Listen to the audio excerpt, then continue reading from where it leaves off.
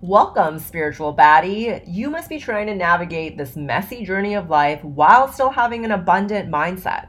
Sometimes shit hits the fan, but you know it's going to be okay in the end, even when it doesn't feel like it in the moment. This podcast is truly for those who simply get it. You know, when you meet someone and they just get you without over explaining, it's like a karmic bond. We're here to talk it out so that you can feel more at ease with whatever you are going through in life. We're the bestie you can turn to during your 58th Dark Night of the Soul, and also the one you call up when you're celebrating the manifestation you've literally been calling in for the last 10 years.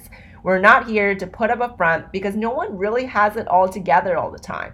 So let's break down the walls. You can expect raw and open conversations on relationships, career, and life overall with a spiritual and astrological twist. Fuck the rules, fuck signing off emails professionally, and let's glow the fuck up.